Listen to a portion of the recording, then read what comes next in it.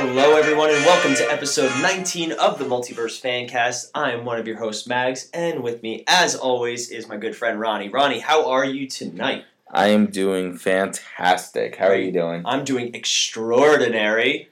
I don't get it. Okay, I'll explain later. Okay.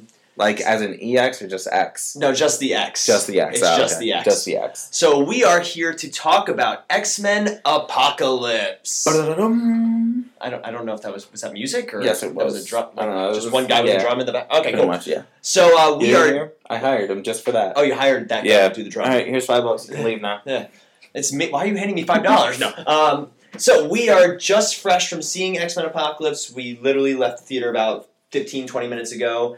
So we wanted to get into the studio and record our thoughts immediately because apparently it's funnier. It's funnier when we do our best work, I think, fresh off watching something. And I think the more we have time to marinate on it, the more bad things we find. Yeah. We could. That's why we always add stuff in different shows that have nothing to do with it. Yeah, it's going to be during like our Flash episode where we're like, and then this thing about X-Men bothered me. Yeah.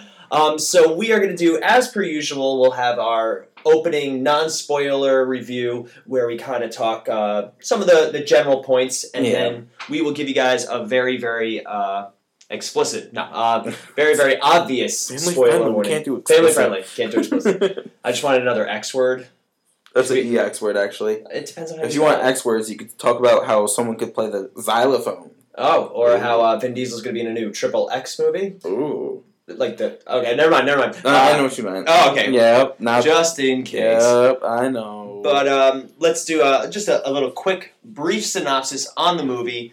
Set 10 years after the final events of Days of Future Past. Yes. Basically, the best way to describe it is... Someone didn't shut the door. Moira McTaggart. No. So... There's the very first known recorded mutant apocalypse, or En-Sabah, as he is called in both the comics and this movie, is awakened to the world of the 80s, and like anybody else who knows the world of the 80s, they wanted to destroy it. Yes. So he is awoken by accident, and he plans to... Because she didn't shut the carpet door. He plans to wipe out the entire world, and it's going to take a brand new team of X-Men to stop him. Yes. Basically trying to get rid of the world of everyone except for mutants. Very Magneto-esque. Yes. But in Magneto's worlds, in the comics, Magneto always wanted them just to be the superior race. Yeah. It wasn't really so much, I'm going to destroy humanity. In his world, he was saving mutants. Yes. En-Sabah, we're going to call him Apocalypse because I'm going to mess up En-Sabah at least once. Apocalypse is like... he wants to just clear the slate and have only the strongest survive. Yes. So let's start with... Damien Dark. Very Damien Dark, yes. Let's start off with our titular character, a brand new character. Family friendly. Titular is the title character, Apocalypse. Now, I remember it wasn't too long ago. Thank God he doesn't look like Thanos. Yep. It wasn't too long ago that we got our first initial shots of Apocalypse, and he was very purple. Yes. There were a people lot. Eater. What was that? He was the purple people eater. He was the purple people. He basically looked like Barney hit the gym. So you want to start with Apocalypse, our big man on campus now? My mind's still on purple people eater, but yeah, let's start with Apocalypse. All right, so in the comic books, Apocalypse has the ability to change his own molecules. He can change his body into anything he wants. He can control it. Yeah. How on the molecular level, he creates weapons. He changes sizes. He's basically indestructible. They tweak his powers slightly in this story. Yeah. Basically, he can control the molecules of anything else. Yes. And from constantly putting himself in new bodies, very Ultron-ish, he gets new powers from the bodies he takes. Yes. Basically captures mutants and injects himself into the body of said mutant. He is also able to affect other mutants' abilities in this. My initial thought on Apocalypse was, for a character that's so big in the comics, he wasn't as big as I thought he was going to be. Yeah. That's fair. It's, you know what it is? Because somebody was arguing this point recently about how in the movies they have to kill villains or they have to finish the roles of villains because unlike in the comic books or the TV shows, you only really have the one film to tell the story of the villain. So that's why typically villains have to go. So that way they're not, well, where are they for the next movie? Yeah, that's understandable. Mm-hmm. But then again, not really needed. I mean, jumping ahead, we have a 2-part Infinity Wars, which is... Yeah, very true for Avengers, yeah. Yes, which is the same villain in 2 movies. We don't know, though. We don't know, but, I mean, things. why call it Part 1 and Part 2 if it's not the same villain? You know what I mean?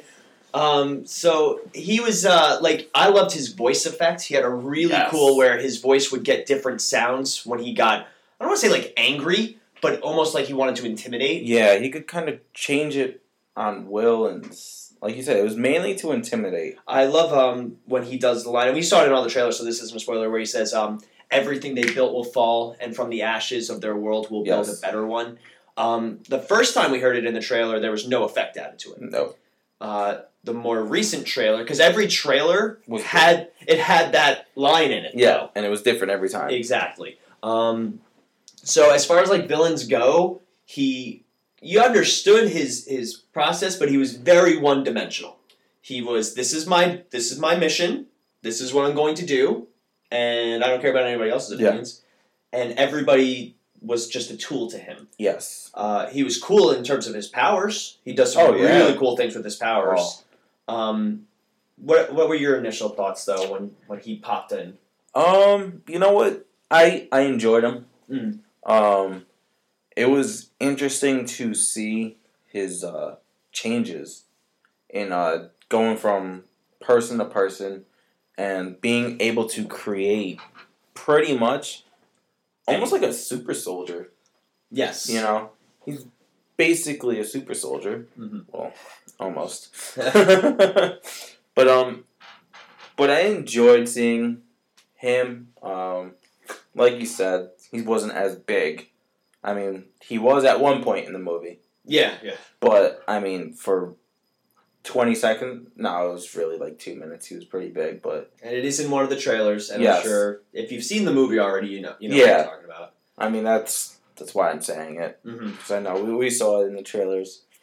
But, it was... I like what they did with him, other than the big part. He served a purpose. Yes. But he was very small. What we're talking about in terms of he looked like a regular sized dude. Yeah. If I was walking next to him, we'd be about the same size. He didn't seem very big and intimidating. In the comics, Apocalypse is a big guy. He towers. He does, he and he should. Over. Very wide too, very. I don't want to say muscular, but it's just when you go tall, you can't be thin. You gotta go wide too. Now, in the comics, Apocalypse had a set of powers, and then he actually got technology from a race called the Celestials. They're basically the higher level of the Marvel Universe. They're mentioned in Guardians of the Galaxy. The planet called Nowhere, they say it's the head of a Celestial. Now, obviously, Marvel has the Celestials, so I guess X-Men can't use them. Because I found it odd they made no mention about... they show Apocalypse putting on parts of his armor. Yeah. It has a thing. But they don't mention them. So I'm assuming Marvel has that aspect. Because, it's such a weird gray area with certain things. That's the one reason why I don't like that they don't get along. Yeah, and unfortunately, this movie, it won the box office this weekend. So, I mean... Yeah, but it didn't go up against anything. Exactly. Marvel needs the X-Men to tank before they even have a chance of negotiating like Sony. I mean, they did make their money back. They did. I think it was... Their budget was $170-something million. And it was all put into one scene. And, I mean, they did, I think, what was it, 240? Something along I think those like lines. that. They this won the weekend? weekend, that's all I know. Yeah. And it was a pretty low weekend, too. Yes. I think they did 240. So, I mean, weekend only, they made basically $70 million in the first weekend. Mm-hmm. Which, I mean, is that bad? No. Depends on who you ask. If it's a DC movie, that's horrible. Yeah. But anyway, so let's switch back to our character discussion. So Apocalypse, a fairly decent villain, very one-dimensional. Yeah. Kind of made the point of the movie. That was him. We knew his plan from point A. Yeah. So do we want to start breaking down the good guys or the bad guys? Let's stick with bad. We'll go with the bad guys. Yeah. New or returning?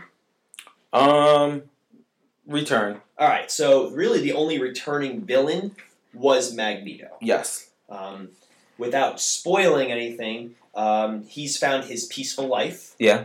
In the days, he's still a wanted criminal. Yes. But this is the 80s, so there's no internet, there's no Google, there's no cell phone cameras. He's living the quiet life, and events happen that cause him to have to return as Magneto. And think that the only thing he can do is be Magneto. Yes. That the universe is out to... that he's just not capable of a good life. Yeah. So he gets recruited in a moment of pain and weakness by Apocalypse to be one of the Horsemen. We also have kind of returning, but not returning, Storm and Angel. Yeah, different. We'll go Storm, I think, just because she had a much bigger role. Oh, yeah. Without sounding exceptionally racist, I actually really enjoyed that she had her African accent. Yes. Because in the first X-Men movie, Halle Berry, she tried. She tried really hard. She constantly lost it, though, in the first movie. To the point where in the second and third movie, she stopped trying. She was there, then she wasn't. She had it, she did it. It was gone. Like her hair, it was constantly changing. It should have just been, you know what? Don't even try. Yeah. They should have got... I mean, come on. When you're casting, don't you tell them, let me hear you do an accent. Yeah. And I'm sure she had an accent coach. Just maybe it's just, a challenge that they didn't want to be disrespectful. Oh, yeah. I'm not going to be one to say that my accents are perfect. Yeah. We don't do our British ones anymore. No. Hi, British listeners. We love you. So we have her kind of like her origin story, I guess. Yeah. Very close to the comics where she was a pickpocket and also mention of her as a goddess. Yes. In Africa, in the comics, she was worshipped as a goddess and prayed to for bountiful harvest because she could control the weather. So it was nice to kind of see that. She, again, also, she has this, I want mutants to be the not superior race, she wants to be a hero. She wants to be a good guy. And does Apocalypse actually trick her into it? It's hard to kind of tell. I think he promises, we're going to save the world. Yeah, he I don't know if he actually gets into her mind like he does with other people, or if he just uses his words to get into her head. I think he just he's very charismatic. Yeah. He's like, we're going to save the world. And in his mind, saving the world is destroying it. Yeah. Didn't tell her the full story, so she agreed. And he basically turned her into Storm. Yeah. She's the first of the Horsemen to be recruited. Yes. Switch it over to Angel. Yeah. Now, I'm a big fan of Angel in the comics, because in the comics, he actually became a superhero first. Mm-hmm. He grew his wings, and he wanted to be a hero, so he dressed up in a costume, and I think he carried like a gun around, and he was called the Avenging Angel. Yeah. And then he was recruited, and then people thought he was a real angel. Yeah. Like, that he was a heavenly being, and that, I thought that always added layers to the idea of mutants. So he gets recruited, but in this, he's a young kid. Now, we had seen Angel in X-Men The Last Stand. Yes. By the way, there's a great X-Men The Last Stand joke in it, in this movie, about third movies. Just keep an ear out for it, because I caught it right away. Yes. I'm pretty sure you caught it. Yeah. The other person that was there with us was like, wait, what? Why is everybody laughing? Yeah. Don't worry about it. We'll explain later. We'll explain it when you're older. Remember that scene on the snow planet? Oh my god, how old is this kid, Tony? So, backtracking. In the comics, though, he becomes an X-Man first, and he loses his wings. Yes. In a fight, and Apocalypse is like, oh my gosh, I can grow your wings back if you... And be better than ever. And he gives him the metal wings, which looked awesome in this movie. They looked really cool. Very Falcon-like. But he didn't get the... I don't know if you were familiar in the comics, he has blue skin. because of what Apocalypse does to him. Yeah. But then it turns out in the comics, spoiler from like 30 years ago in the comics, his wings actually regrew underneath the metal, and when the metal's removed, he has his regular wings, but still blue skin. Apparently, him and Nightcrawler in the comics, they're descended from an ancient race of mutants that resemble demons and angels, and that's the basis in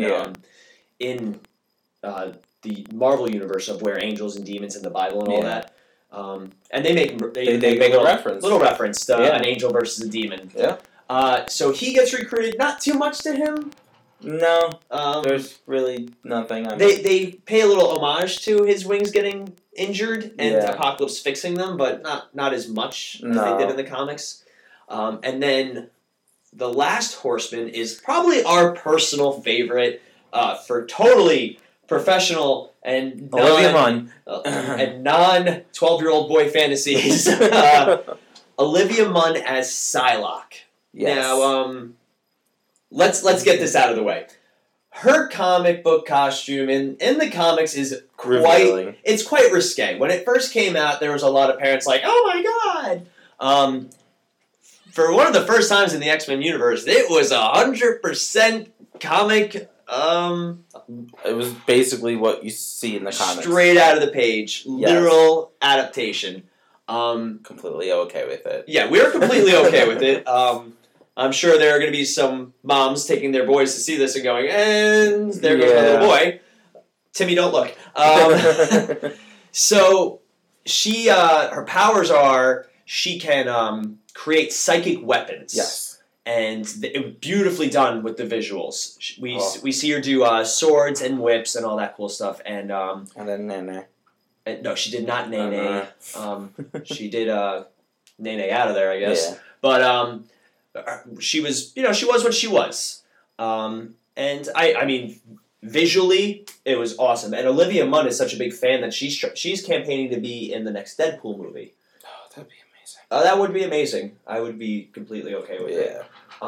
But the cool thing about Psylocke is, and we were talking about this probably in one of our other episodes and in person, off air. Mm-hmm. The X-Men franchise started almost 15-ish years ago. Yeah. It's been a long time. When they first came out, they couldn't do literal costumes. So to be in a day and age now where the comic book costume is straight off the page and it's like totally awesome and cool and great to look at, it's so much fun. Except for Avengers, Captain America, that's probably where we needed to draw the line. And they learned. They got rid of that costume. Yeah, they did. So those are our bad guys. Apocalypse and his 4 horsemen. Yes. So we're going into X-Men territory. Mm-hmm. And then we'll have... Not officially. No? I mean, yes and no. They're not technically X-Men. Not until... Okay, spoilers. No, I'm just kidding. So, do you want to start with the new X-Men or the returning X-Men? Let's just stick with Return. Go and Return first. All right, so we'll start with Big Professor. Yes. So Professor X is running the mansion. The school is in full effect. And he doesn't want a team of X-Men.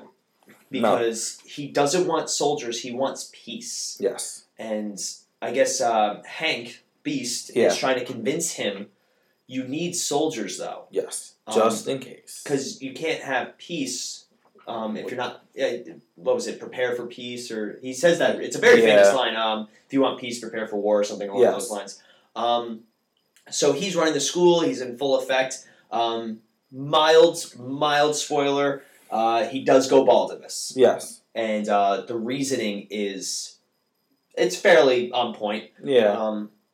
Obviously, it's new for this new timeline. Yeah. But it worked in the context of this film. My favorite thing about Professor X, and you can either back me up or argue me, is we got to see some more extent to his powers. Yes. Thank God. Professor X in the comics is one of the most powerful mutants on the planet. Oh, yeah. And in this movie, they show it. It's a very nice visual way of showing his powers, because typically they just show him with the voices, or my new personal favorite, the freeze. They've shown it in a few of the movies where he freezes people like right where they are. The biggest one I think was in X2, like the first one, where that was the first time we actually saw him do it. Yeah, I must say he was we finally were able to see pretty much to the full extent his powers. Oh yeah, yeah. Which was great because it pushed his limits. Yeah.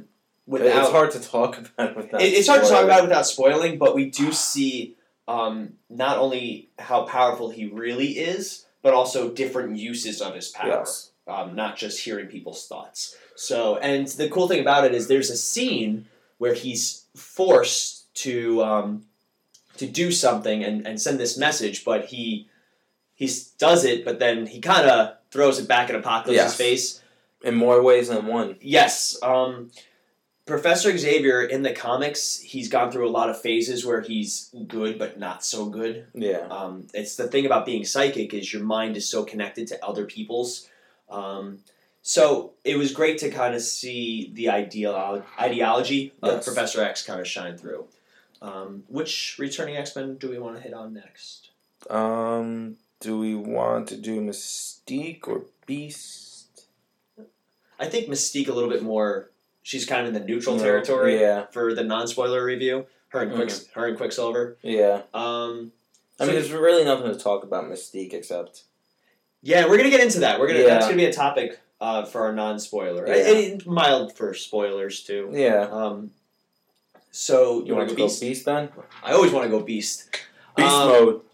So Hank McCoy is a full-on teacher at the school, not a professor, but a teacher. They make There's only one professor. They make a point to mention it. Mm-hmm. He's still using whatever drug keeps his abilities kind of under control. Yes, basically hides the blue. Yeah, it's almost like they wanted to save all the blue for the very end. Yeah.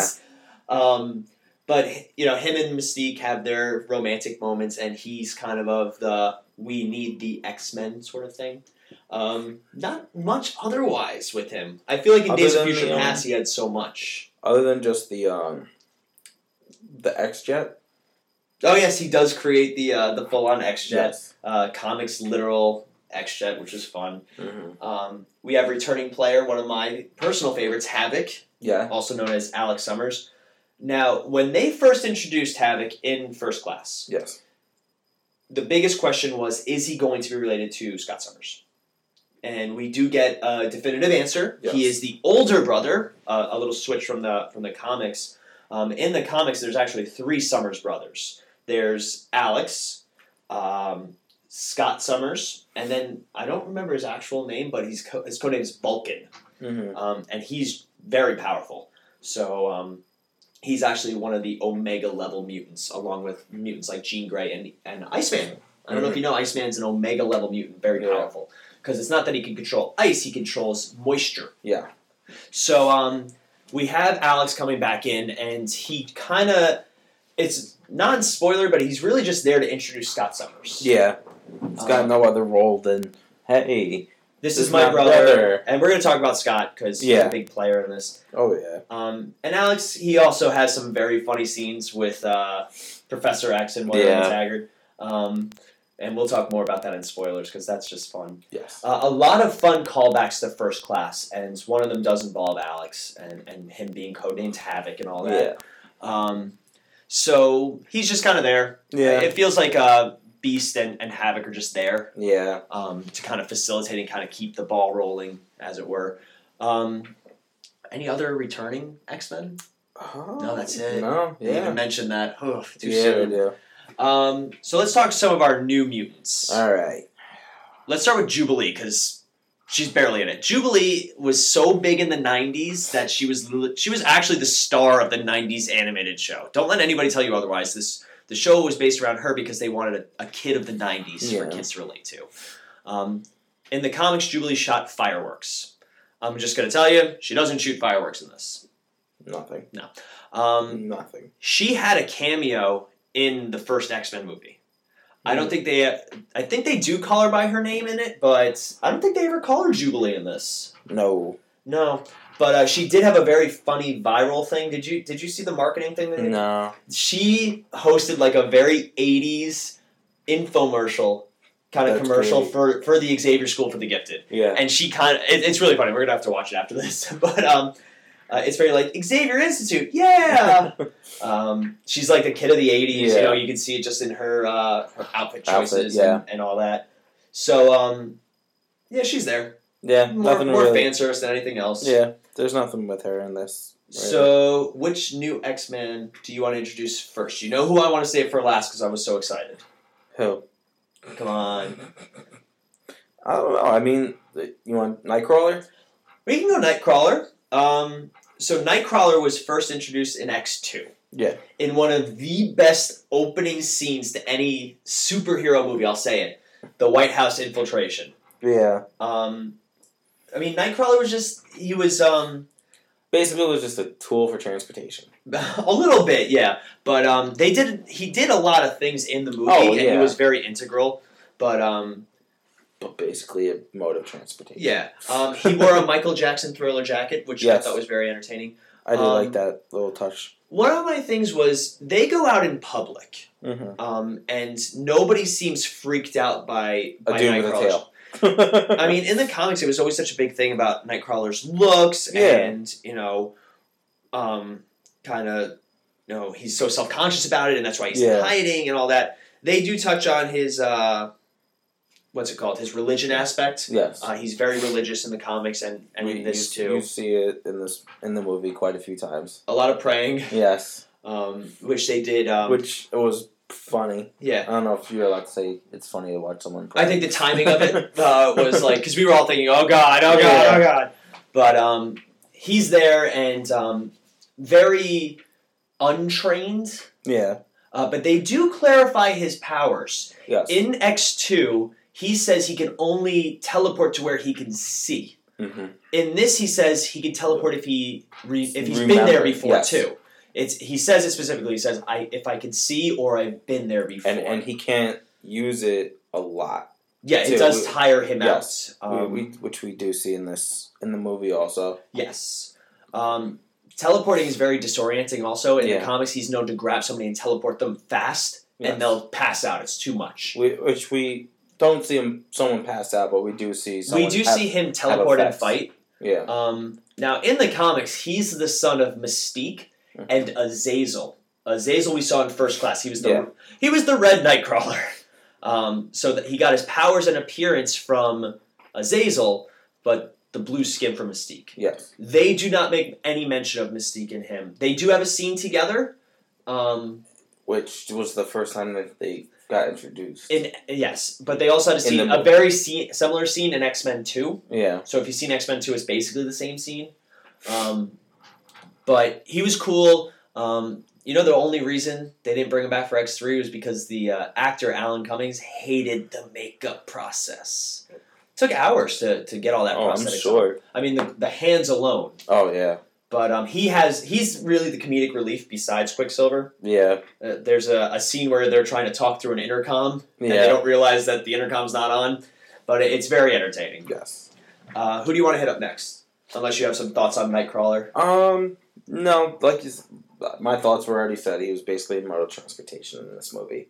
Yeah, they no character development for him. No growth.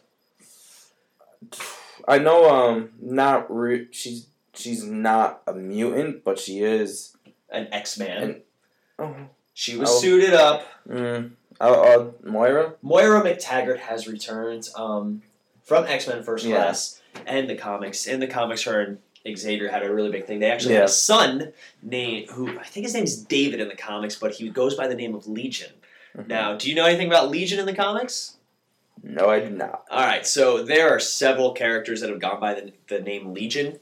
Basically, Legion is, in the Bible, Legion was, it wasn't called Legion, but there was a woman possessed by dozens of demons. Yeah. And Jesus exorcised it.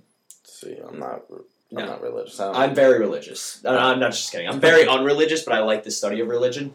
But he asks who the demon is, and he says, "We are legion, for we are many." Mm-hmm. You'll hear it in a lot of different movies and TV shows. It's a very commonly used line. But Xavier's son has multiple personalities, and each personality has a different mutant ability. So a very powerful mutant, very dangerous mutant too. Yeah. So Moira McTaggart returns. She's still doing her CIA thing. Yep. No memory still of The beach. X-Men First Class and Cuba and all that. They play around with it, and it's a lot of fun. And Xavier's like so 12-year-old boy around her. Yeah. He's like, I think he fixes his hair at one point, and he's all flustered when he's talking to her, and Havoc's making fun of him. Comedic relief in the movie. And from Xavier too, which is even funnier. Yeah. But without spoiling too much, that's she was there, and she was kind of the facilitation of the movie. Yeah. Basically, it's her fault. Anyway, she didn't shut the rug door. A little bit, yeah. That's gonna be the name of the episode. Shut the rug door.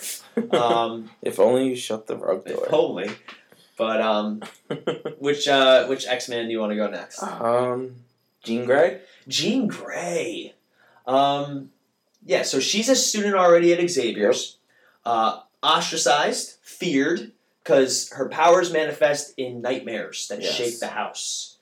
What did you think about bullying in the mutant school? A little weird, right? Yeah. You would think that they would why? I can get them being scared of her, but there's a scene where they call her like freak and all that. I'm like, you guys are all like you guys are all freaks. You like spit acid or something, dude. Calm yourself. But she's almost very reserved when she meets Scott Summers. Yeah. But she's very much the Jean we saw in a lot of the other movies. Yeah. She's terrified of her powers, though. Oh, yeah. And we're going to have a big talk in the spoilers about her powers. You do see her with the telekinesis and the telepathy and all that cool stuff, though. But yeah, she was visually, and also she plays a very big role. And she does have some growth. She goes from, I'm scared of my powers, I don't want to use them, to, okay, I'm going to use them. And I have to, and I have to save the world. Yes.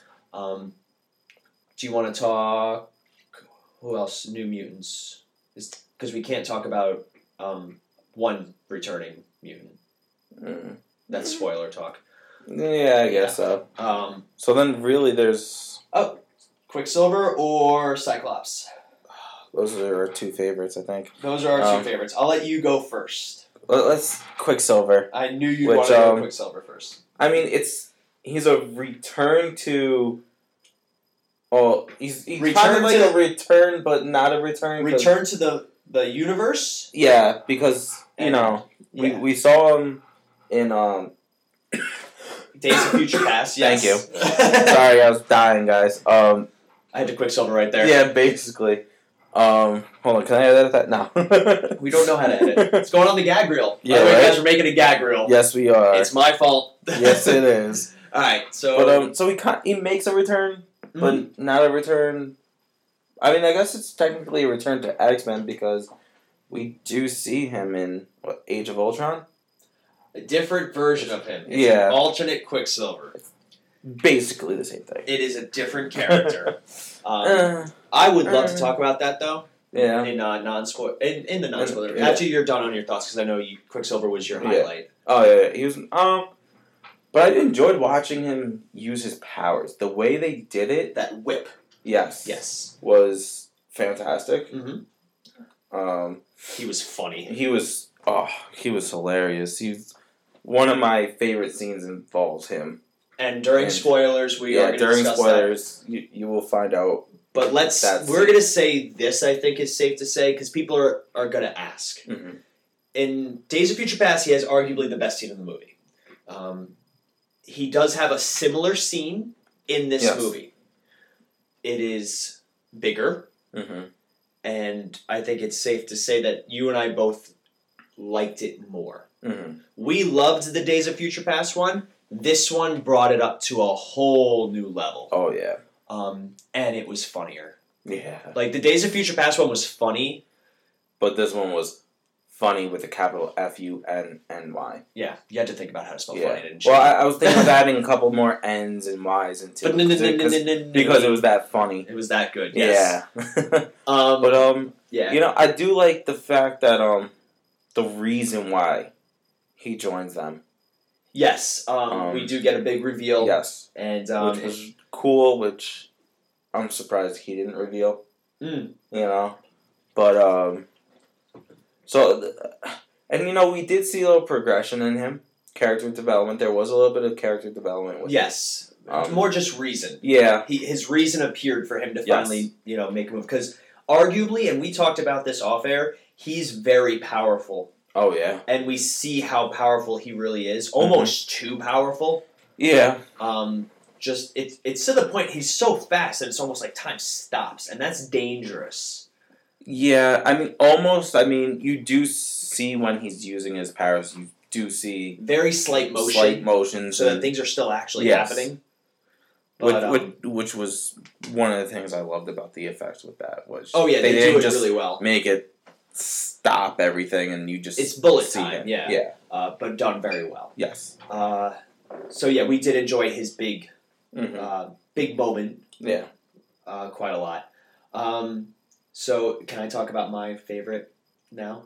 No. All right. So spoilers now? No. The last. I think there's a couple of other characters, but the last that I want to talk about and I've been saving is Cyclops. Now, I will break it down for you guys who don't know my thoughts, and Ronnie will attest to this because he's basically been there for the entire time. No.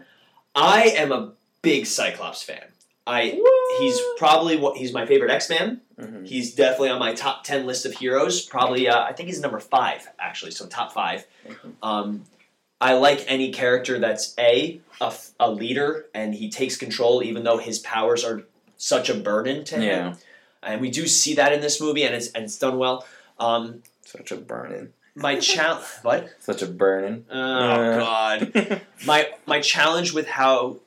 They never fully portrayed Cyclops in the right way in the movies. Yes. Arguably, his best portrayal is the first X-Men movie. Yes. Where, because they're all establishing his characters. But it's the same thing with the Ninja Turtles movies, where the popular character, the anti-hero, takes center stage. Yeah. And it's very obvious in the X-Men movies that Wolverine kind of is the star of it. Yeah. And don't get me wrong, I love Wolverine. He's a great character. And Hugh Jackman is like perfection. But they really did justice to Cyclops in this movie, and I was very happy. Yeah, we both were. I think that's both of our top characters in there. It's definitely fun because we see his fun child side, his angry side, and then we get to kind of see him finally be like the X-Man, which is really cool.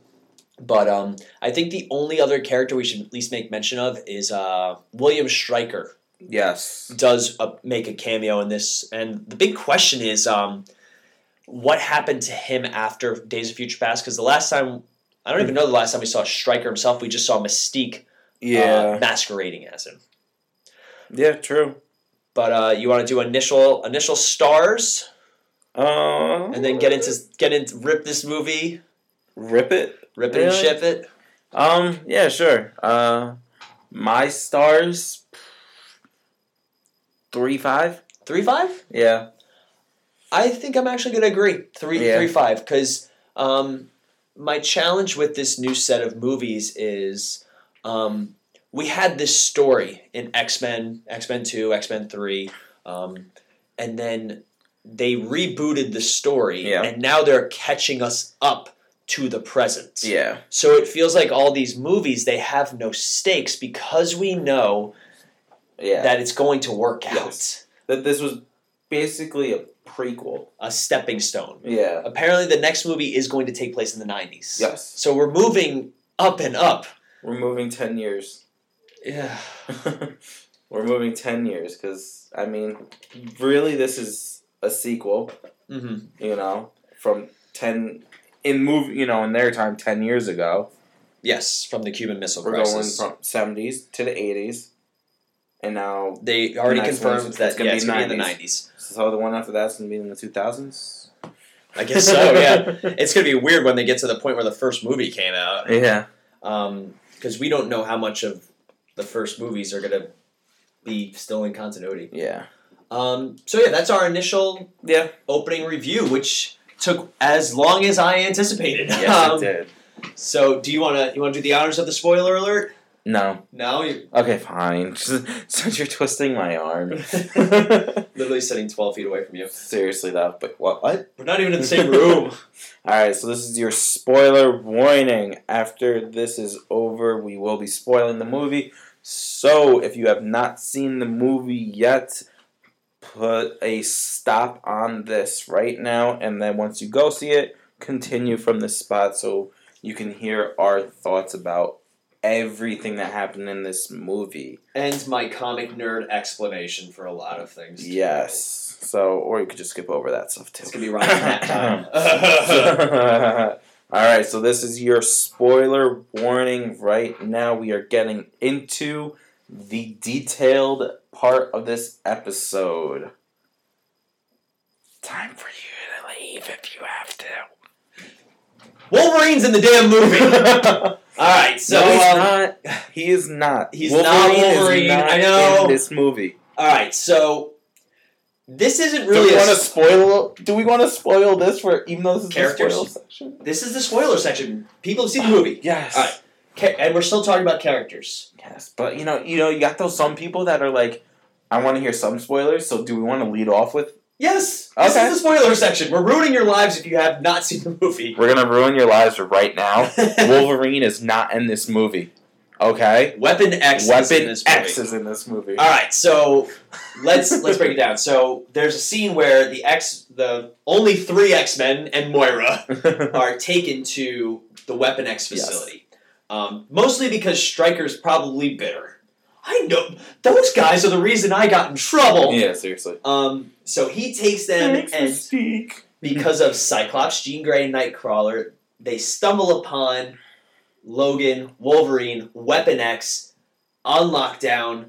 Now, it's been 10 years. Yes. We don't know when William Stryker got his hands on him. No.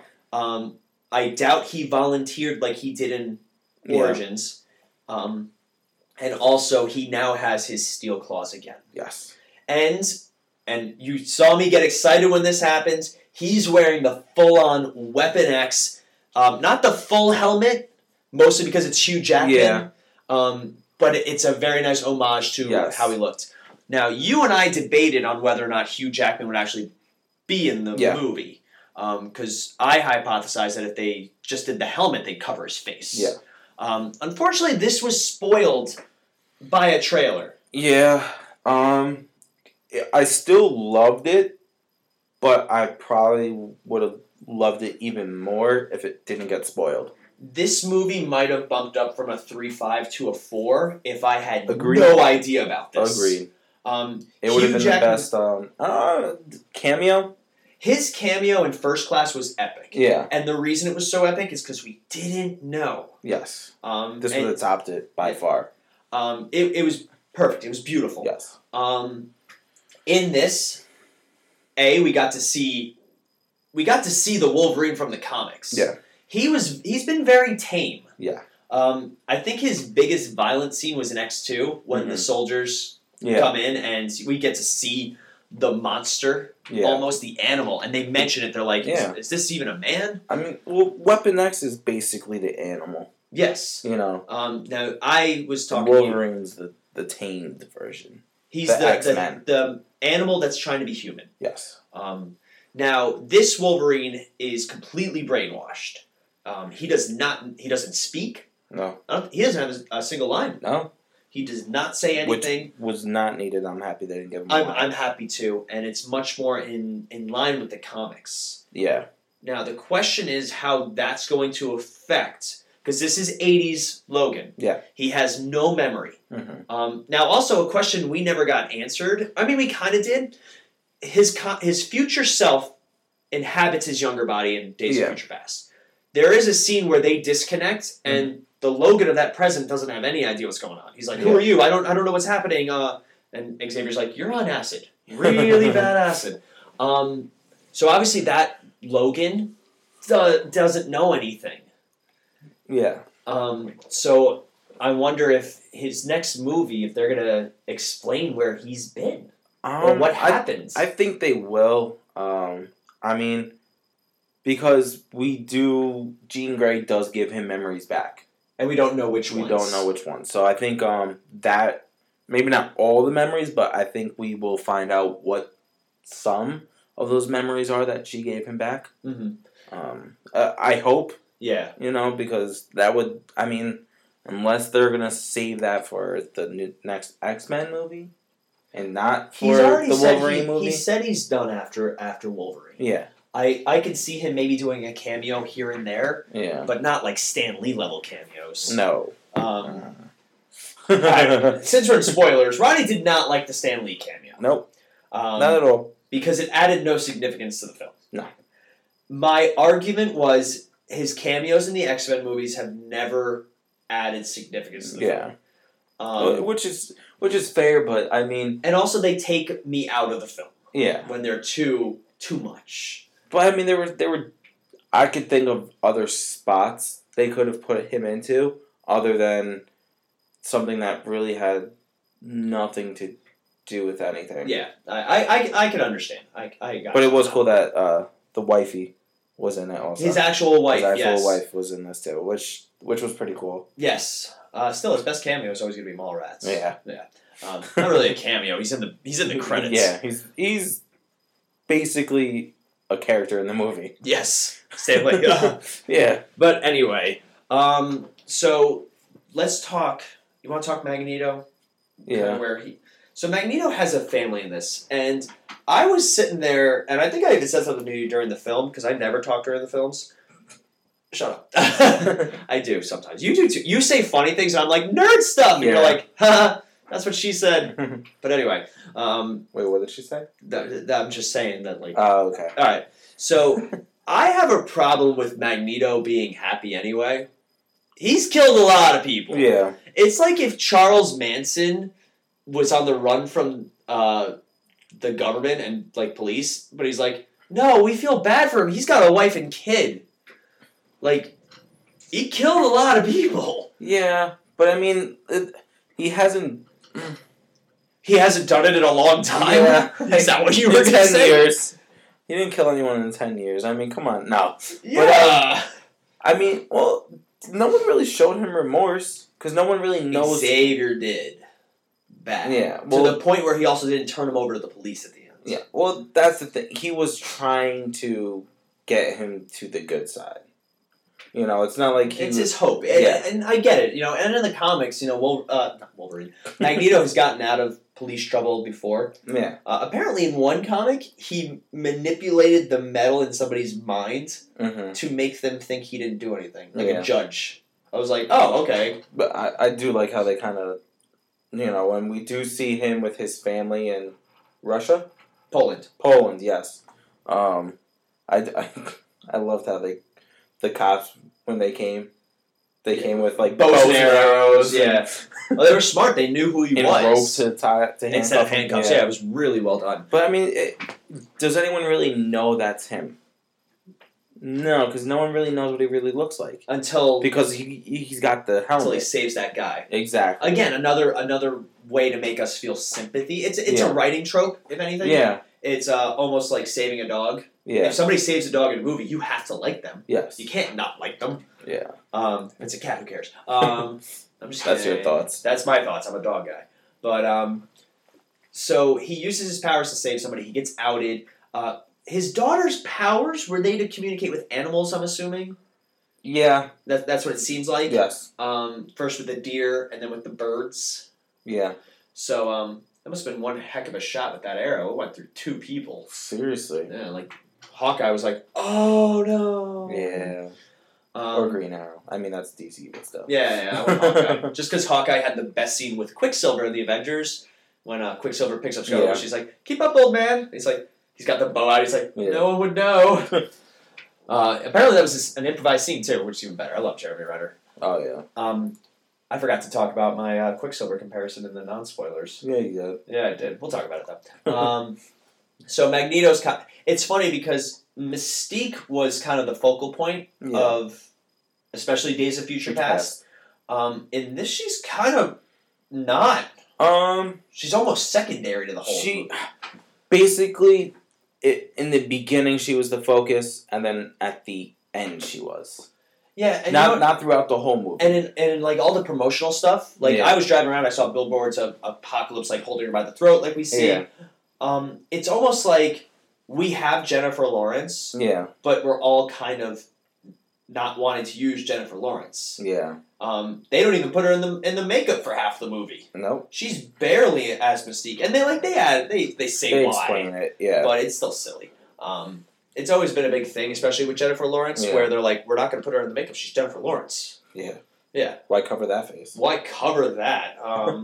Yeah, she's a gorgeous human being. Mm-hmm. But and she's like so funny and chill in real life. Like, she's like doing shots at the Academy Awards and stuff like that. Who's not?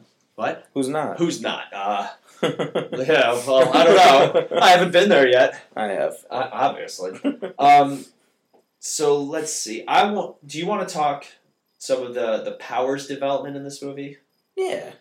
Professor X or Jean Grey? Let's stick with El Capitan. Let's stick with the Professor. So Professor X shows us a power we haven't seen in the movies yet, but it's big in the comics. The astral plane. Yeah. In the comics, there's also a thing called, I think, the Shadowlands, and it's very similar. Yeah. But we got to see Professor X kind of let loose. So in the movie, he connects, like Apocalypse creates a connection that allows Xavier into his mind. Yes. That was awesome. Yeah, so basically Apocalypse tries going into Professor X's body. Correct. And they get interrupted by Nightcrawler. And so part of Apocalypse is still in Professor X's mind. Yeah. And we see Apocalypse using it to his advantage. Yeah, he's speaking to Xavier as he's trying to kill Mystique. And then Professor X is like, wait a second. Well, at first he's going to give himself up. Yeah. And it was very powerful because you could see how torn he was. Oh, yeah. He was right there. Then all of a sudden he was like, well, if he can do it, I can do it. There's still something there, yeah. Yeah. So first they kind of meet like in this empty space, and I love he's like, you're in my house now or something along those lines. And we see the mansion. And the mansion gets shown, and it was so cool because like you see how powerful Xavier really is. Oh, yeah. The astral plane in the comics has always been a big thing for psychics to battle on, like because you can create anything, you can make anything. Your only limit is your imagination. But he takes Apocalypse there, and he's holding his own, and then Apocalypse is like negatory. Let me turn into Giant Man. Yes, and very nice homage to his comics. He grows up. And I said it to you in the movie. I said everybody's growing this year. Yeah. We had the Atom. And then we had Ant-Man, and now Apocalypse. So Xavier starts getting his butt kicked, and we have Jean Grey. Basically, Xavier's about to die. Yes, and he's calling out to Jean in a great scene because we have everybody kind of teaming up to defeat Apocalypse. Even at this point, Storm has like seen how really just tools they are to him. Yeah. And she's firing lightning. Cyclops firing his optic blast. Beast is just kind of he's more like helping, and he's like trying to get people because he knows he can't get close. And Magneto realizing throwing metal all over. Yeah. So now, are you familiar at all with the Phoenix Force in the comics? No, but we do see it. Yes, we do see it. So in the comics, the Phoenix Force is a cosmic entity that travels the universe, and it's a primal force. In the comics, it connects to Jean Grey and takes her body and becomes the Phoenix. Mm-hmm. And in one of the most famous comic book stories of all time, they call it the Dark Phoenix Saga. All my comic book nerd fans, you guys all know the Dark Phoenix Saga, and unfortunately in X-Men The Last Stand, they ruin it. Because in X-Men The Last Stand, they established that ruined a lot. The Phoenix was a split personality of Jean Grey with its powers fully unlocked. Now, I am cautiously optimistic that in the next X-Men movie, they'll do the Dark Phoenix Saga, and they'll do it correct. Yeah, we could only hope, I mean. The visualization was awesome. Oh, yeah. Where you see the actual fire and the bird. It's very reminiscent of the comics. But the challenge was they tried it already, and they did such a bad job at it. Yeah, they made it look a lot better this time, which was cool. And like you said, I just hope they stick with what they did in this movie with it. Mm-hmm. If they do it again, yes, which they have to. I mean, if we are getting another X-Men movie, correct. So, and she's going to be in it. I think she'll probably be a focal point in it. Yeah, I think that she's going to kind of be... Because, I mean, we do see her grow to her full potential. Yeah, and apparently in the comics, the Phoenix Force and Jean Grey are the perfect, complete combination. Yes. It is not that Jean Grey is just one of many hosts. It's like, that's perfect. Yeah. That is, that they are supposed to, like a destiny. Yes. Several other characters have wielded the Phoenix Force. Spider-Man actually did once. Let's see, off the top of my head, Madeline Pryor, who was a clone of Jean Grey. Mm-hmm. Rachel Summers, who was an alternate timeline daughter of Cyclops and Jean Grey. So I think even Professor X did at one point. Really? Yeah. So it's been around and it's done. Which makes sense. I feel like because I think he knew who Professor X. Yeah. I think he always knew about. Yeah. Jean Grey's power. Now, here's a question that they never touch base on.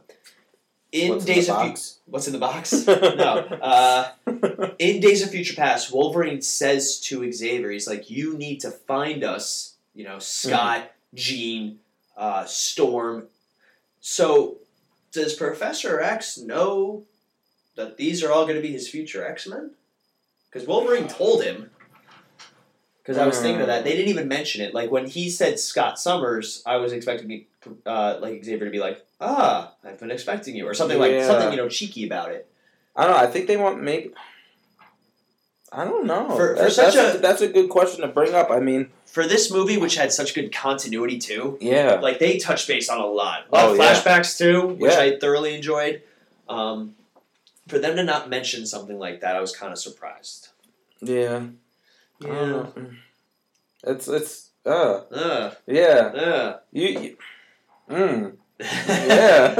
This is what I think about on the car ride home. But no, I feel like they should have mentioned it. I didn't really think of it until you just said that. Mm-hmm. But that would have been a lot better because I mean. But yeah, and also how could you forget? It doesn't make sense also why he wouldn't have the X-Men, knowing that the X-Men are going to be so important. Yeah. So that's one of my only gripes with this film was Xavier's character seemed like he was missing a few pieces. Yeah. His character, the actual character was fine. He's the mentor, the father figure, the one that inspires hope and all that. But it was just very strange. Yeah. That they didn't even acknowledge. They do acknowledge that Mystique and Stryker know each other. Yes. And all that cool stuff. Trying to think what else spoilery we want to talk about before we do the end credits scene. Do we think Apocalypse is dead? Or just, do you think he can put himself back together? I don't think so. You think they're done with the character? I think they're done with the character. Yeah, which is unfortunate. Yeah. Because, he could be such a great... Because... Yeah, I know, right? Because, I mean, he does have the healing powers. Which we do see. Yes, we do see he heals. But, I mean, something like that where he completely basically disintegrated. Yeah. I don't think he can come back from that, even if you do have healing powers. Yeah. Wolverine. Yeah. Deadpool. Can we also just say that we were very upset that there was not a single Deadpool reference at all? Now, we don't... the 80s. Yeah, we don't know when Deadpool itself is taking place. Yeah. This seemed more at least the movie, it seemed like it took place more modern.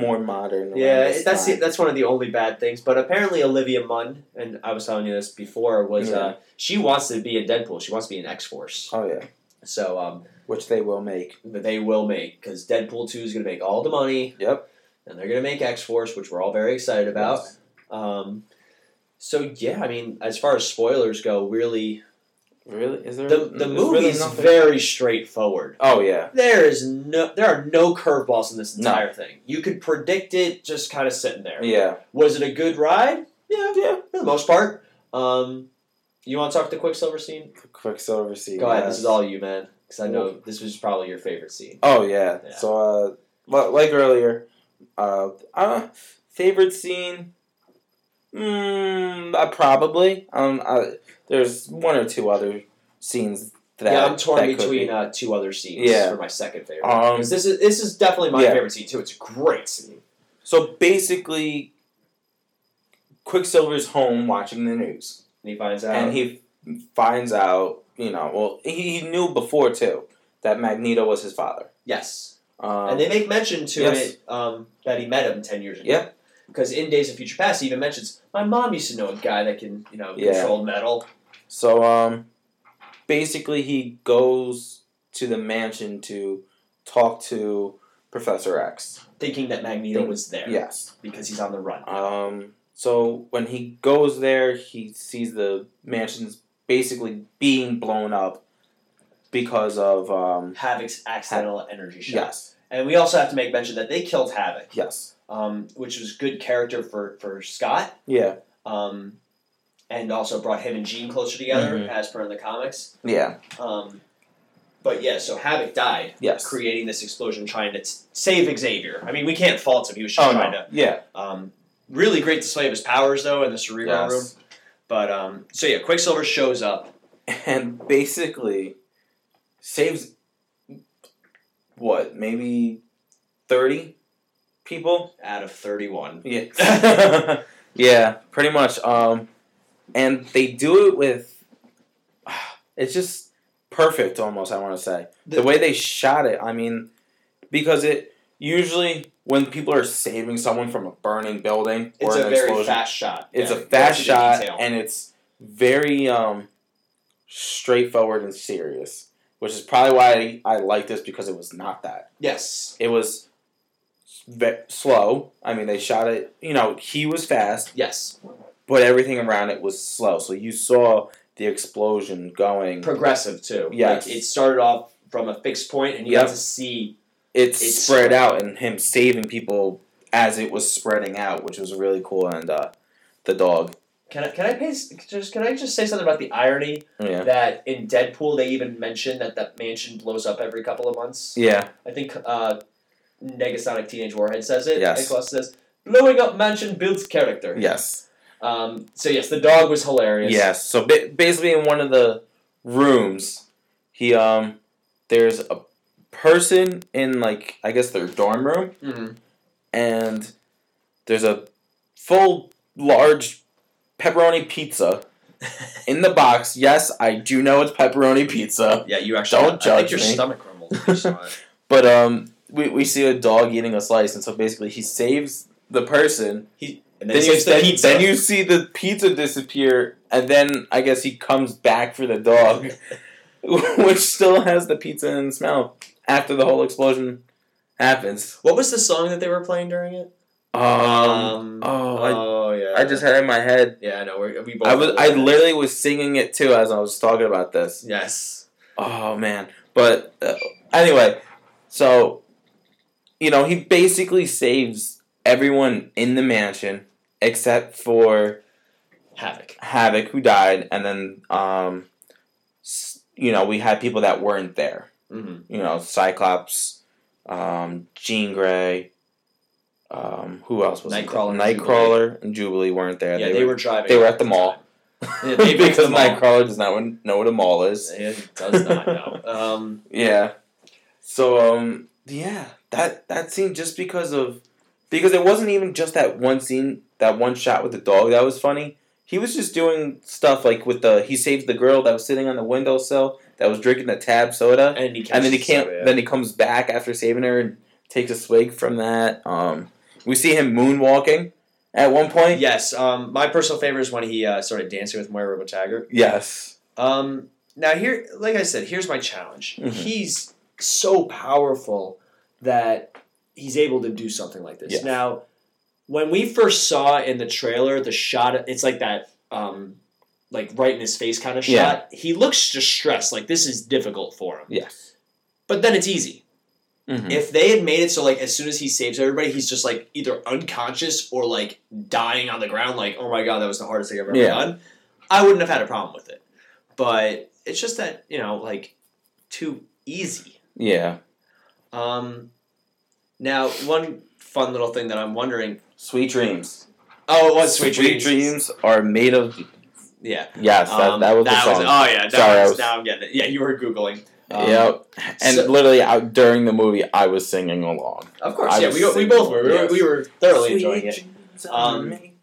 Now, a question I might have is, are you gonna? Sorry. Okay, you done? Yeah, I was breaking it down. I love that song. But it's funny, but I don't know why there's a dog in the mansion. Like it's a school. Yeah. But there's. You think it's the dog from Men in Black? Actually, there is a character, and this is what I was looking up while you were talking.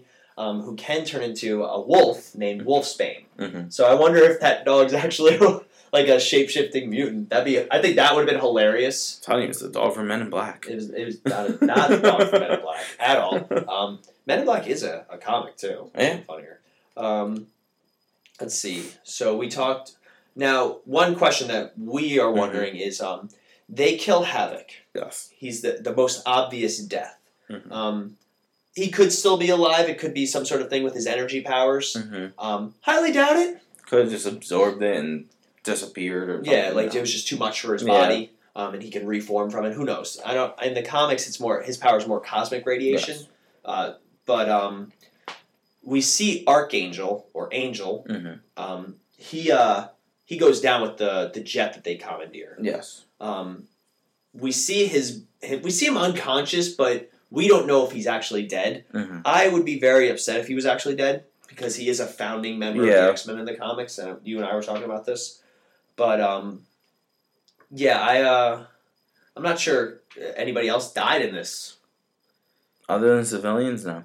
No, and they don't even. I mean, the Wolverine death scene was poor. Yeah. The stuff like where he's killing everybody. That's pretty graphic. But no, I don't think any. Yeah. No big characters died. Which, part of me is okay with it. Part of me was like, I don't say wished or hoped that someone died, but I feel like it would have added a lot more to it. Yes. If someone did. Right. Who? Don't know. Yeah. I don't know who would have been good to. I thought Moira would have been a good choice. Yeah. Like as she's dying, he gives her back her memories. Yeah. That would have been an interesting choice. Yes. I mean, as far as X-Men go, you can't. Yeah. If this wasn't basically an origin story for some of them. Yeah, which is weird. We're getting an origin story for the original cast 6 movies in. Do you want to talk the costumes at the end? Yeah, let's save that. Let's do your favorite scenes. What were your favorite scenes? The Quicksilver scene. Mm-hmm. The Wolverine scene, because it is awesome when it happens. My full favorite scene though is when Cyclops' powers manifest for the first time. Okay. Yes. Because it kind of caught the spirit of X-Men, of the difficulties of being a mutant and the prejudice and the bullying and just that whole challenge, and it set up Cyclops' character for the rest of the movie. Yes. What about you? Either the Quicksilver scene or the fight scene at the end. The big battle? The big battle. Psylocke. Yeah. Yeah. How could she even jump in that outfit? I don't care. But that big battle, that well shot.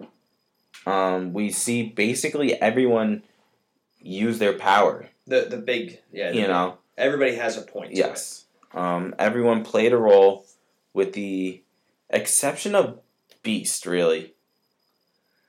Yeah. Beast kind of had no role in that. He did take on Psylocke, right? Yes, he and Psylocke did. Yes. They tussled. Yeah, he basically almost died by her hands. I'm really upset because in one of the trailers you see her. She takes her sword and she stabs it down the ground and goes in between his 2 feet. Yeah. And he or his 2 toes. He looks down and then she looks up and she just smiles. I was like, oh, that would have been and then they don't show it. And I'm like, oh, that would have been such a good. I hate when the trailers show things that don't end up in the movie. Yeah. We saw Neighbors 2 last night, and there was like 3 scenes from the trailers, like big scenes that they showed in a lot of the trailers that didn't make it on into the actual movie. Which happens, they cut things out. Apparently Jubilee was supposed to use her powers, but they cut it out for timing. It happens though. Yeah. Unfortunately, Batman v Superman. Not a single episode has gone by. But anyway. So yeah, anything else you want to talk about for spoilers? Not until the last scene. The last official scene or the last scene in the after credits? No, the movie. The movie. So the last scene is Mystique. Mystique in a much more comic accurate costume. Yes.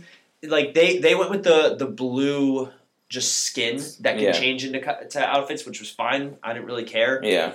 In this, they gave her. She wears a white dress sort of thing in the comics. Yeah. She's famous for it. It's hard to put her in that.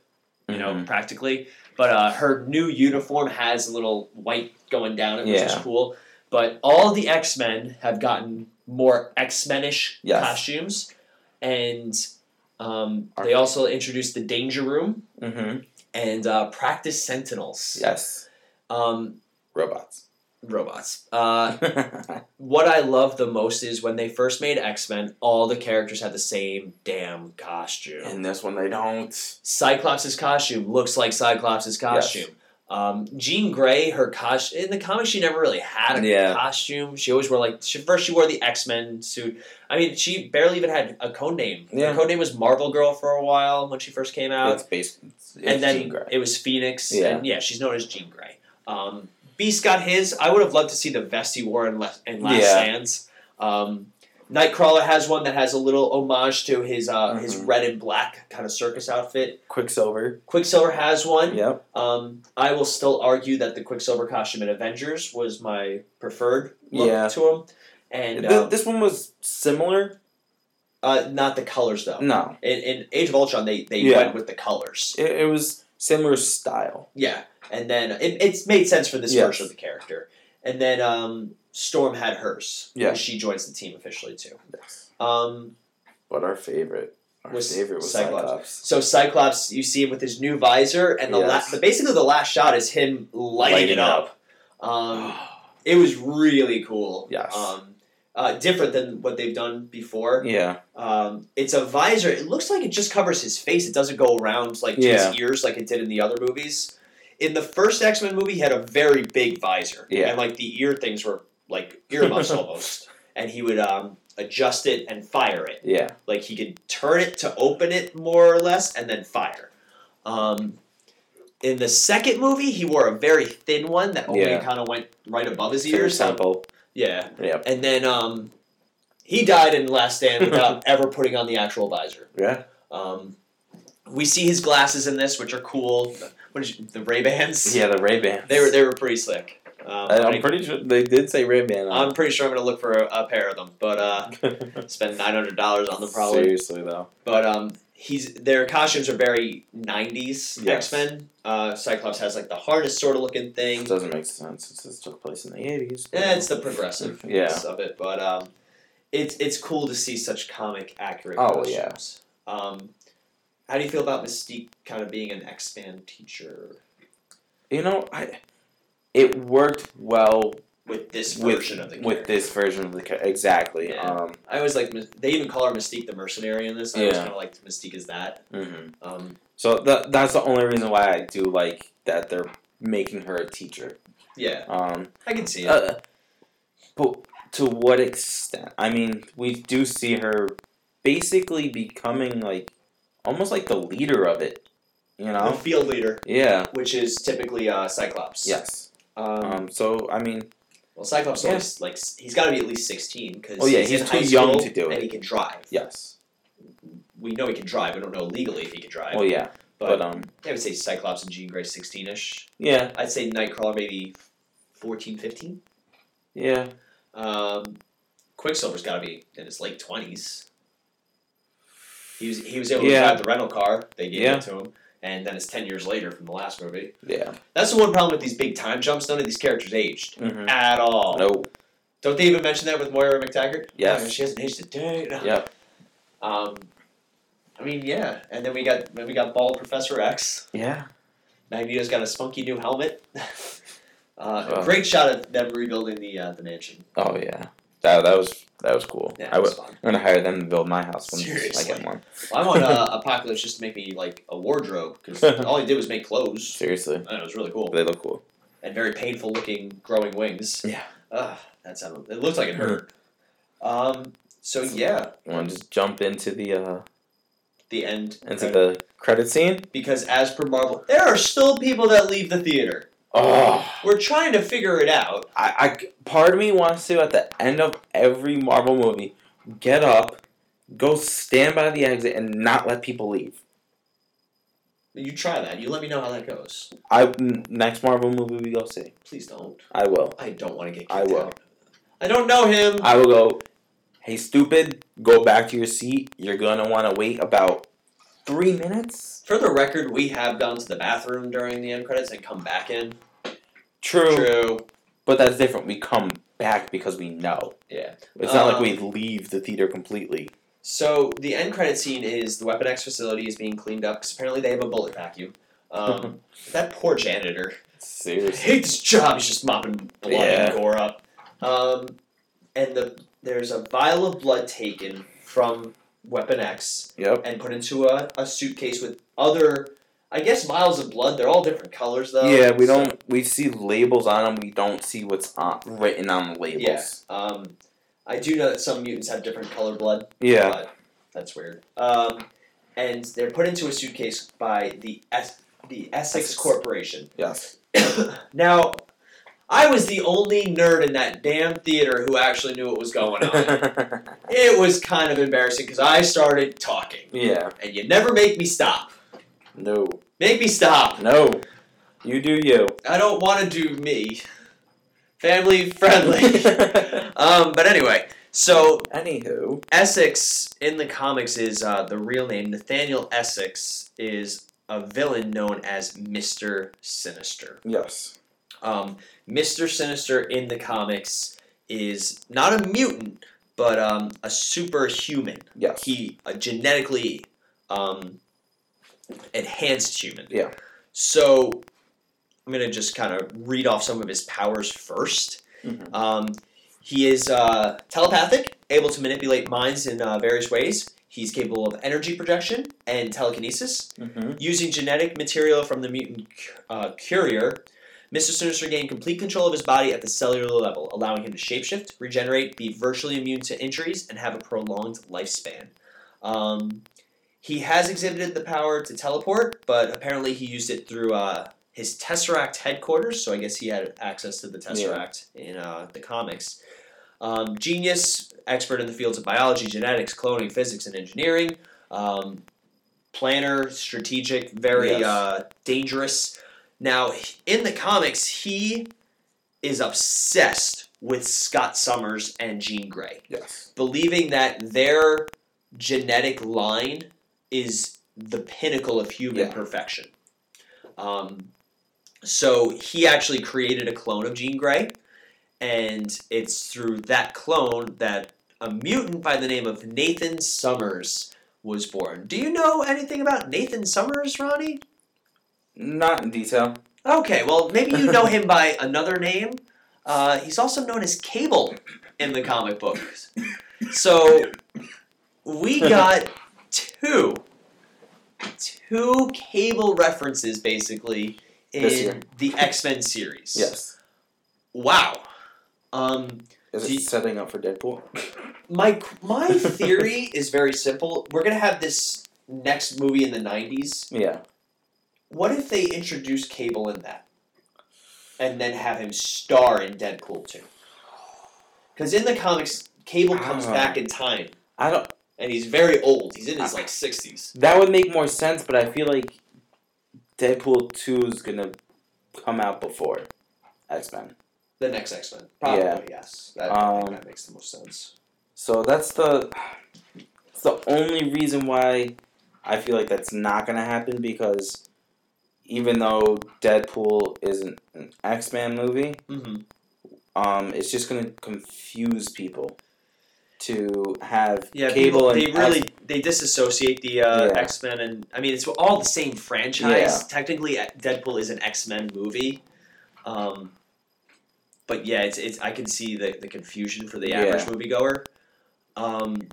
I just think that it'd be the best option. If X-Men came out first, which I mean we don't know, it could. Yeah, they haven't officially announced the release dates. Yeah, no. So I mean, and it is confirmed that because of the Essex on the briefcase, it sets up stuff for the next X-Men movie. Supposedly also Wolverine and also the Gambit movie. Which that's a very big.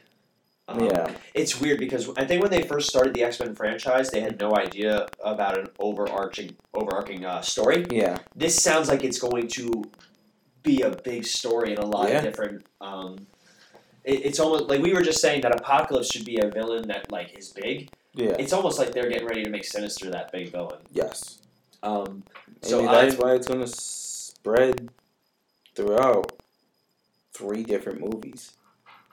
Yeah. You know, because, I mean, he could, I mean, is he going to be, obviously we're going to see Sinister. Yes. Mr. Sinister.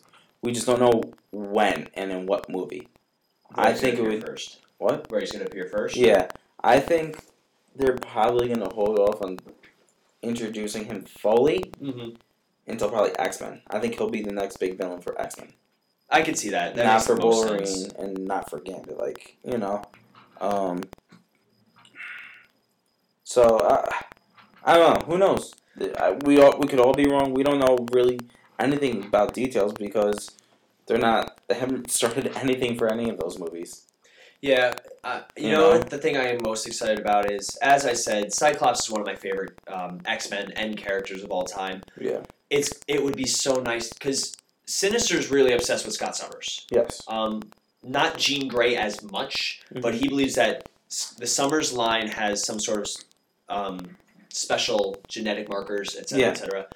I want to see a movie that revolves around Cyclops finally, and you know, for him to be the figurehead. And I would much rather see this next movie be about Cyclops and Sinister, and then set up a Dark Phoenix saga. Yeah. Because I think we need to get to know this Jean Grey a little bit more. We just saw how powerful she was as far as character goes. At first, she's kind of unlikable at first, but understandably, I would really like to see a Cyclops movie. Yeah. Especially because Cyclops' family line is one of the most important in the X-Men universe. Because Scott has, I think, Rachel Summers as a daughter. Yeah. Oh boy. Obviously, Cable is a son of his. Yeah. I'm trying to think who else. There's one more, and he's like super powerful. Like, it's driving me crazy. Because apparently, Reed Richards and Sue Storm, their son Franklin Richards is one of the most powerful mutants in existence. He's an actual mutant. But yeah, I mean, well, also part of me is like, you know, okay, if they do have Mr. Sinister, right? He was a horseman of Apocalypse. At one point, yeah. Do we see maybe Apocalypse isn't dead then? I wouldn't be surprised if he does come back and he is, you know, still alive. Yeah. It just depends on the context. Yeah. Because for the most part, Sinister always kind of, in the comics, he worked for Apocalypse a lot, and the TV shows too. But yeah, I mean, I don't know. It's going to be interesting. Yeah. But yeah, I think that's it in terms of spoilers we wanted to talk about. And I think we kind of set our theories about where we think the universe is going to go next. Yeah. But yeah, I mean, it was a solid flick, and there was not too much bad about it. There was just not too much good. It was your run of the mill. It was by the books. Yeah. And unfortunately, with a character like Apocalypse, it shouldn't be by the books. Yeah. It's funny because it feels like this universe is trying so hard to catch us up to the present that they're just kind of like, we need to make these movies to get everybody to a point. I think it would have been a better movie if they started the entire franchise with this. I could see that. You know? But, you know, we were talking, and I'd much rather prefer the route that X-Men has gone as opposed to something like the Spider-Man franchise, Yeah. the Hulk franchise. Agreed. There was this big fear, you know, after Incredible Hulk especially, that reboots were just the way to go. Yeah. Look at Fantastic Four. It's a perfect example of What not to do. what not to do, yeah. That movie was on HBO today, and I tried watching it, and I still was like, this movie had every potential. But yeah, I mean, like I said, it's a solid movie. Yeah. The bad is few and far between. Yeah. There was just the reason, at least for me, why I scored it so low. I'm not even so low because I mean it's a 3.5, which is above average. Above average. So that's good. Yes. Is because of the fact that there was nothing that really wowed me. Yeah. You know? Yeah, like, there were things where I was like, 100% oh, agree. wow, that's really cool. But I wasn't visually. like... Always yes. visually. Yes. But there was nothing in there I was like, wow, that was epic. Yeah. You know, because I want to say all the movies we've had this year, there's been at least one or two moments where you're like, wow. Yeah. But well, here's a perfect this example. If you go on YouTube right now, under my recommended videos, it's all Captain America, the airport scene, yes, and the final fight scene. Yes, because I've been watching it. Yeah. All the Spider-Man scenes I've been watching. The whole airport battle is epic. Yes, that is something that I could watch over and over. Oh again. Yeah. Batman v Superman. I can watch the Batman and Superman fight. Yes, and I can watch the final Doomsday fight over and over again. This movie. We'll definitely rewatch the Quicksilver scene. Oh yeah, but but even that wasn't too wow. Yeah, it didn't have that big wow factor. Like, it was a really, really cool scene, but there were no stakes to it. Exactly. Yeah, it did not feel like anybody in that scene, and they made it a point to say, "Oh, I saved everyone. Don't worry, it's okay, guys. Don't be worried." It felt like there were very little stakes to this movie. Even in Deadpool, the ending fight. That whole big fight scene with all of them fighting, like Colossus fighting and everything. With the helicarrier that wasn't a helicarrier? Like, all that was... That was a wow. Yeah. Like, that I could watch over and over again. Fun. I mean, that whole entire movie I could watch over and over again. And we have. But anyway. But yeah, I mean, like, if you line up the X-Men movies, it's up there. Oh, yeah, definitely. I mean, I'll argue that the best X-Men movies were probably X2. Yeah. Deadpool. First Class, which I think is First Class we were so surprised with how much we enjoyed it. Days of Future Past, the original X-Men, this one, kind of all on the same level, and then Wolverine and wait, they made a X-Men Wolverine? 3. Yeah. But yeah, no, I agree. Yeah, I probably do that same order. Yeah. I would do, even, I don't know. Deadpool could even be number one for me. I'm surprised it's not. I'd be more surprised if it was not your number one. But no, I mean, it's tough. Yeah. It's such a franchise with ups and downs. Yeah. And, parts of me thought this was better than Days of Future Past, but then other parts were like, not really. Yeah. Those two are kind of on the same level for me. Really, my challenge with Days of Future Past is just that they were like, we're not rebooting anything. Don't worry, guys. It's not going to be a reboot. We're not going to erase anything. Just kidding. Everything gone. Completely. Yeah. What do you remember, Logan? I don't remember anything, Professor X. My name's Logan? What? My name's Jimmy. Wolverine's real name is Jimmy. Jimmy Cock. Easy there. We have a son named Jimmy Clark, and that's what Ronnie just was in reference to. But I think maybe over the summer we'll kind of look at the X-Men franchise because we're still everybody's asking what we're going to be doing now that our shows are on hiatus. I think we're definitely gonna do a Deadpool. Yes. Because we started this after Deadpool came out. Yeah. In theaters. Which I do now own. Yes, you do, and we are going to be doing a Deadpool movie night. We will be doing a Deadpool one because, like you said, we're bringing up X-Men. You have to bring him up. Oh yeah, yeah. You have to. He's been in 2 movies. Yeah. Do we even really count the first one? No, because it doesn't. They portrayed him terribly. Yeah, X-Men 1, 2, and 3, and Origins Wolverine they're gone. They're out of continuity. They don't exist no more. Which is unfortunate. Yeah. But Yeah, so that's going to be over the summer. We are going to talk the X-Men franchise as a whole. Yes. We were going to do it beforehand, but just with all the shows having their season finales, we were kind of caught up in the mix. Especially our Legends episode alone was like almost an hour and a half. Yeah. So yeah, I mean, we want to hear your thoughts on either the X-Men franchise as a whole, or more specific, this movie. If you guys want to get in touch with us, what are the best ways for people to get in touch with us? Two of the best ways, really, and fastest ways would be on Facebook. Facebook? You could search us at the Multiverse Fancast. You can go ahead and shoot us a message on that. If it has any spoilery information about this movie, least because, I mean, if you're talking about the past movies for when we do that, and your thoughts on those, shouldn't be a spoiler. You never know with some people.